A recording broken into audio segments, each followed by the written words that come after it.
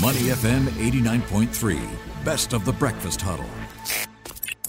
The bigger picture, only on Money FM 89.3. Money FM 89.3. Good morning. It's the Breakfast Huddle. I'm Elliot Danker. Let's take a look at a slew of headlines, including more U.S. earnings. We've got a lot to break down, and helping me out this morning is Jack Kuzi, Director of VFS Group. Jack, good morning. How are you? Good morning, mate. Doing very well. Early over there, so thank you for having me on.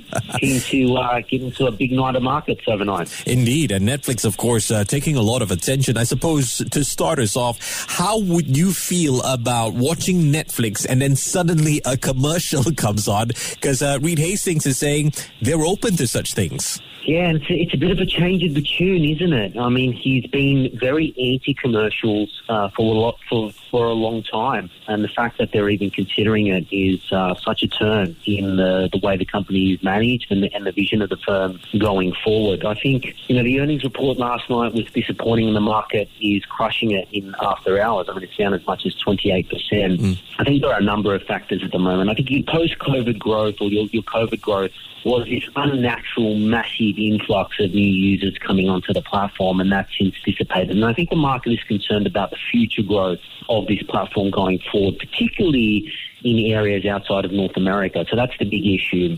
I think the second one that investors are now facing and the market is now facing is the increased competition. I mean, this is a saturation now of streaming providers, not only in North America but around the world. If you look at, the emergence of Disney Plus, which is obviously eating into that market share, then you have players like HBO, Hulu, Sling, Peacock, and then Amazon Prime. So the consumer is faced with a plethora of choices and are having to choose one, two, or three providers. You can't have them all. And I think it's now the fight for the hearts and minds of those sitting on their couch and watching this streaming service. Now, streaming is part of daily life. Yeah. It's just a question of which one are you going to choose going forward. Yeah. In defense, I think, of Netflix, it's a fantastic company that's been well run and has a massive wall of content that it's built over the last 10 to 12 years, and is spending a lot on building that content. So I still think they're going to be the number one or two choice in the household, but the market is questioning,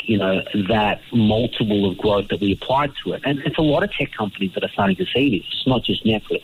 In saying that, the multiples are starting to look a little bit attractive at these prices, but, this is a long-term game here that I think is going to have a few winners in the end, but with the plethora of competition, Netflix is starting to fill it. And the fact that they're considering commercials, kind of presents a little bit of a dark cloud over the stock at the moment. Yeah, actually, there are a couple of factors as well. I mean, you talk about maintaining that number one position. There is the complicated job of acquiring rights to put these things. I mean, you just look at what MGM has done with all the James Bond films going.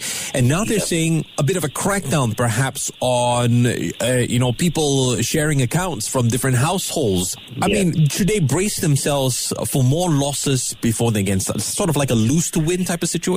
Yes, some of these things are, and they've been very committed to driving a pile of cash in to build that wall of content. And I think the first point you brought up, you're kind of seeing what we saw in China with the tech companies, is they're bringing up these walled gardens. So they're all walling themselves off, protecting their moats in terms of their content and not allowing this cross-sharing, which we may see going forward. So, they're going to have to prepare to spend a lot of money. Now, in saying that, they still have a wall of cash that they can spend. And I think that the one thing that they've done in the last 10 years is they have a fantastic wall of content. They do have a great wall of content that they can rely on and they continue to push. So that should hold them instead. But yes, this is a war, and it's a war about content, and that's going to continue going forward. And I think they're well positioned, but it's going to be, a volatile couple of years for particularly this space to win the hearts and minds of people on their couch. Yeah, they got to make that head start count. Jack, let's talk a little bit about IBM. Their shares up 3% in extended trading, releasing their first quarter results that beat expectations, up 7.7% from a year earlier. That doesn't include this new spin-off called Kyndryl, although Kyndryl CEO is saying they won't be delivering growth after October. What are your thoughts on this IBM area? Yeah, we go from new tech to old tech.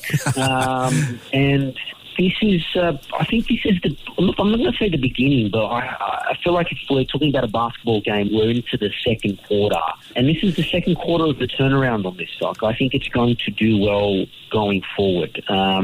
Its software services, I think, were a real highlight in the earnings report. Its dealings with CRM companies and cloud-based companies.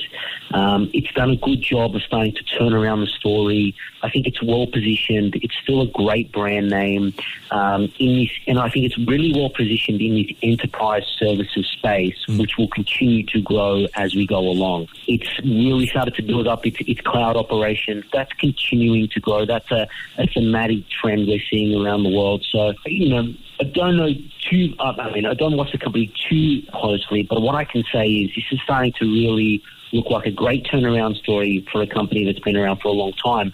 And I think you'll start to see a bit of movement away from that new tech towards that old tech, guys like Cisco, guys like IBM, and a bit of flow of funds going there. So I think it was a good standout quarter on a company that's really on the way back up and really rebuilding their position as a premier software company and hardware company around the world. What about Johnson & Johnson, perhaps a bellwether for healthcare industry? Yeah, the interesting point I will take from the Johnson & Johnson earnings report is the fact that they forecasted on earnings going forward and revenue. They highlighted increasing costs, increasing supply constraints, and that ugly word that continues to stay at the top of markets, and that's inflation. And the thing that worries me the most about this whole inflationary period is companies may not have the pricing power that they thought they had in terms of passing on those costs to the end consumer.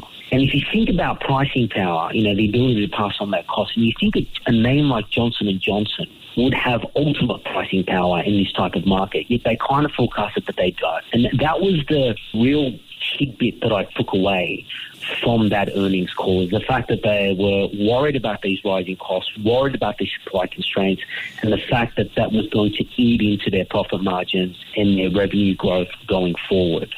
It wasn't an awful quarter for Johnson & Johnson. It was just, we don't think the next couple of quarters are going to be as good as we thought they were going to be. Some of the divisions did really well. Their vaccine area didn't do really well, but they forecasted that wasn't a non-for-profit. But I think the one that we need to take account for when we look at future earnings for not only Johnson & Johnson, but some of these companies, particularly in the consumer staples industry and these defensive type industries that we're seeing markets or money move to, is that they don't necessarily think they've got that ability to pass on the cost to the end consumer as much as they could in an area of lower economic growth and flagging consumer confidence. So a C+. I'll give it a C+. Jack, unfortunately, I got to wrap up and turn our attention to China about their financial year 2022, where a lot of brokers have cut their growth forecast following that data dump on Monday. What's your outlook? Yeah, it's one step forward, two steps backwards for China at the moment, isn't it? Every time we think there may be some type of recovery, not only in the stock market, but their economy in general, they seem to take a hit. I think everybody's worried about these COVID lockdowns and what effect that's going to have on consumer growth. I think what we need to understand about China is they are in the move of a long-term move to a middle-income country. And in order to become a middle-income country, your consumer has to be 60 to 70% of your GDP growth, right? That's what makes you a middle-income country. They want to move from that export-driven manufacturing type style to more of a consumer-driven economy, which is what, Europe and some areas of Southeast Asia and North America looks like. Now, the GDP growth wasn't bad, but it's the forecast going forward, and it's the lockdowns plus these geopolitical risks, plus they're in the midst of a massive tech crackdown that just seems to see no end. So I feel like they cheap at these levels, and I feel like they hit them right at the bottom. There's still incredible growth going in China. There's some incredible companies there growing, and they still have a strong consumer, but it's a lot of volatility going forward here at this point in time. But when I look at some of these stock valuations, particularly in their tech area, and I compare their growth and their revenue to some of their US counterparts and then their valuations, I find them incredibly cheap, and I think they are a great buy if you're looking at a long-term approach for what is still, I believe, the most influential economy in the world and will be the most influential economy in the world for the next decade. All right. Brilliant stuff as always. I've been speaking with Jack Kusi, Director of VFS Group. Jack, appreciate your time. Take care and stay safe, yeah? Thank you, guys. See you soon. Before acting on the information on Money FM, please consider if it's suitable for your own investment objectives, financial situation, and risk tolerance. To listen to more great interviews, download our podcasts at moneyfm893.sg or download our audio app. That's AWEDIO. Available on Google Play or the App Store.